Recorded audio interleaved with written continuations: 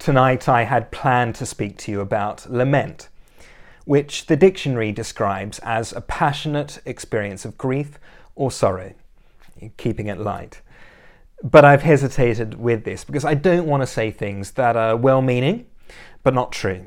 That we won't go through seasons of lament in our lives and we can just put on a happy face. Because we will all face suffering, and lament is an appropriate and biblical response. But at the same time, I don't want to say things that are incomplete, because lamenting is not the end of the story.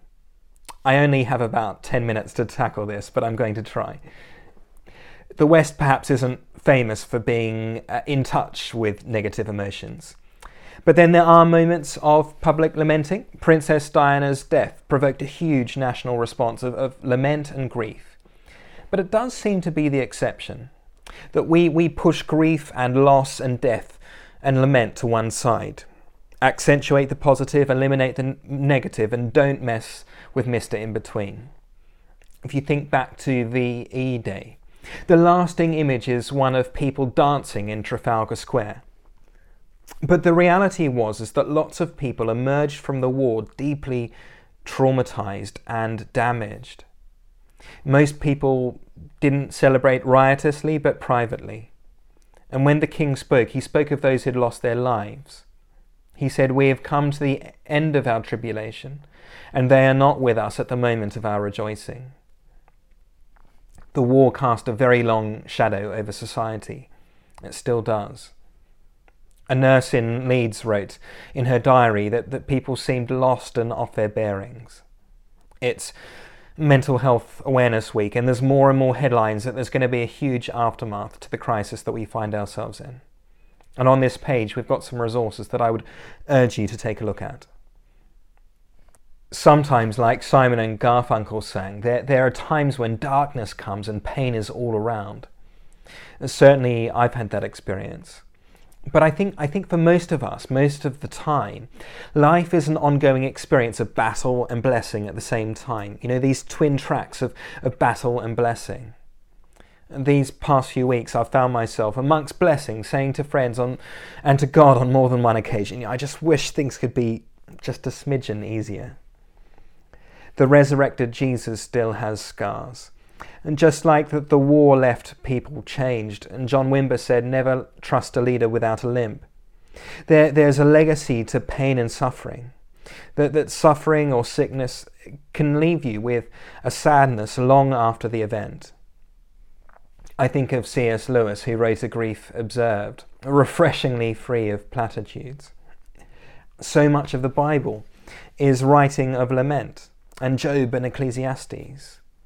In Psalm 88 and Psalm 39, where there appears to be no hope whatsoever, and there appears to be no redeeming features. In Psalm 88, in the Hebrew, the final word is actually darkness. So being real about suffering is not putting the Bible to one side. It's actually becoming more biblical. That anything that you could cry out to God, say to God, will not catch him off guard or shock him or repulse him. The fact that these words are in the Bible, these words that are rude about God, wrong about God, and bordering on the blasphemous, these words tell us that God is our God, not because we say or do the right thing all the time, but because he is our God, because he is the God of grace, which is so liberating. Jesus, he does not tilt his head on a 45-degree angle and say, poor you. Us getting hurt, it deeply affects him. And it's his conviction and his compassion that compelled him to experience what we do.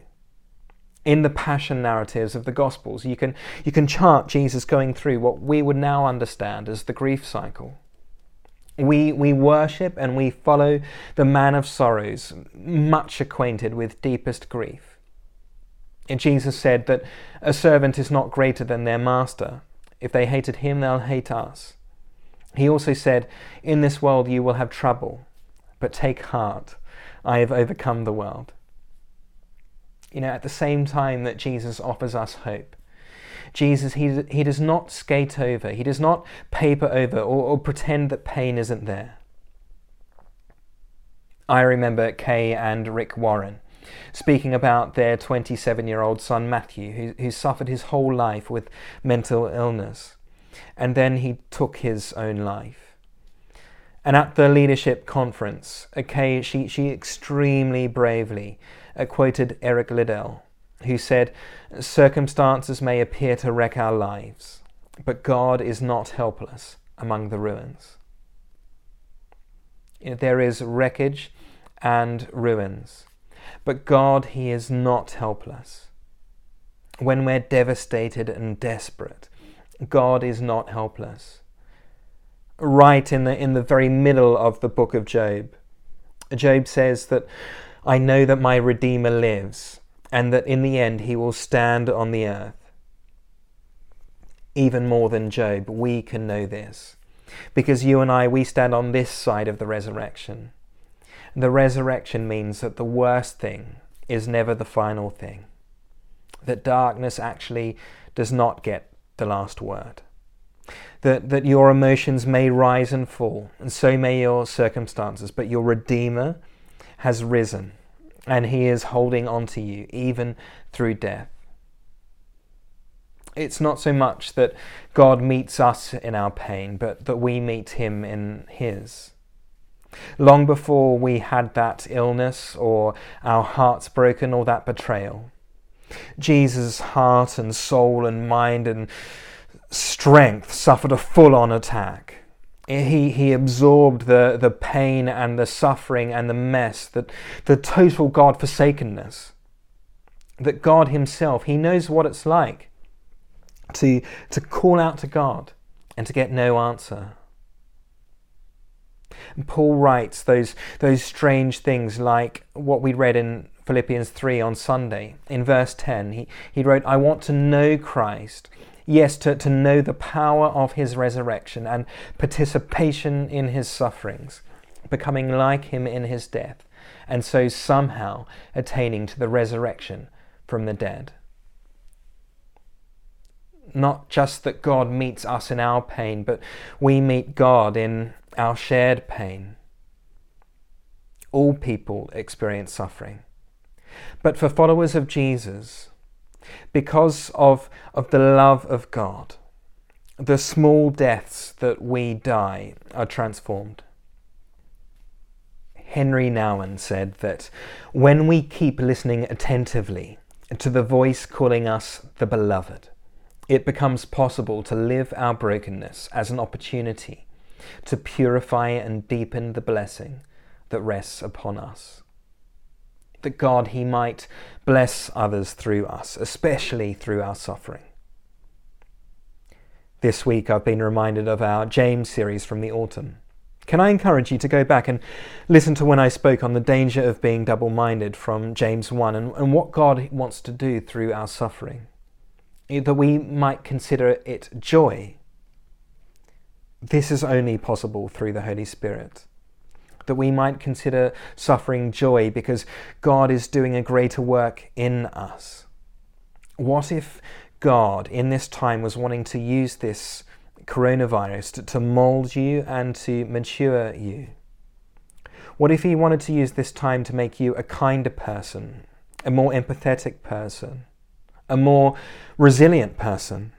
What if he wanted to use this time to prepare you for greater responsibility and influence? What if he wanted to do a work in you that wouldn't be possible any other way? What if pushing through the pain barrier meant that when faced with a world that is in pain, that we as the church might not only be a place of solidarity, but transformation? Yes, it still hurts. Jesus on the cross at first, he refused the wine that was being offered to him. He didn't numb himself to the pain. If we numb ourselves, if we medicate ourselves from pain and we aren't real about the emotion, it will pop up somewhere else and somewhere else, probably in a much worse way. We don't numb the pain, we don't suppress it. We are not Stoics, we are not followers of Stoicism, the prevailing philosophy of Paul's day. Grin and bear it, stiff upper lip. Like Paul, we too, we can share our pain with others. It's so important not to isolate ourselves. It's good to talk. And for many, that will involve talking to a medical professional to process and work through and be honest about how you feel. I was really struck by something someone said in Connect Group last week. They said, "I am not the alchemist of my own emotions." And when he realized that, he said it was a relief that he could go to God for transformation. That we offer our pain and our emotions to God, and we let him transform them and bring his healing. And yes, that can take a long time, but God, he will be with us every step of the way. Smack bang in the middle of Lamentations, a book literally devoted to lament. The writer says this: "The Lord is my portion, and I will wait for him." That God, he is the blessing in the middle of the battle. Yes, God wants to bless us with things, but most of all, he wants to bless us with himself.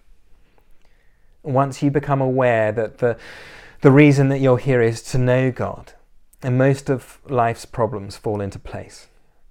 When all is stripped away, Jesus is what we have to offer. Followers of Jesus who are battle-worn, scarred, and have been through the ringer and still love Jesus. Actually, we love him more. To be people who can say, I never would have chosen the pain. I even wish it didn't happen to me. But I still wouldn't trade the intimacy with Jesus Christ. Yes, it's costly. It's costly, but it's priceless. The pricelessness is not just in who you become or how you grow as a result of the suffering. The prize is Jesus Christ himself. At this time, I think God is saying to the church, not just to those who are suffering, but to all of us, he is saying, I am your reward. I am your prize. I am your life. We don't have all the answers. But what we have to offer suffering people is Jesus. He is not trite. He is not pat. He is not abstract. But as I keep saying, boy, is he compelling. In the name of Jesus. Amen. Amen. Thanks for listening. On the description and notes of this podcast, you'll see some links on how to get more help and how to think through the areas that I've raised. Particularly if you're going through a rough time at the moment, please do reach out, as there are always people who would love to speak with you.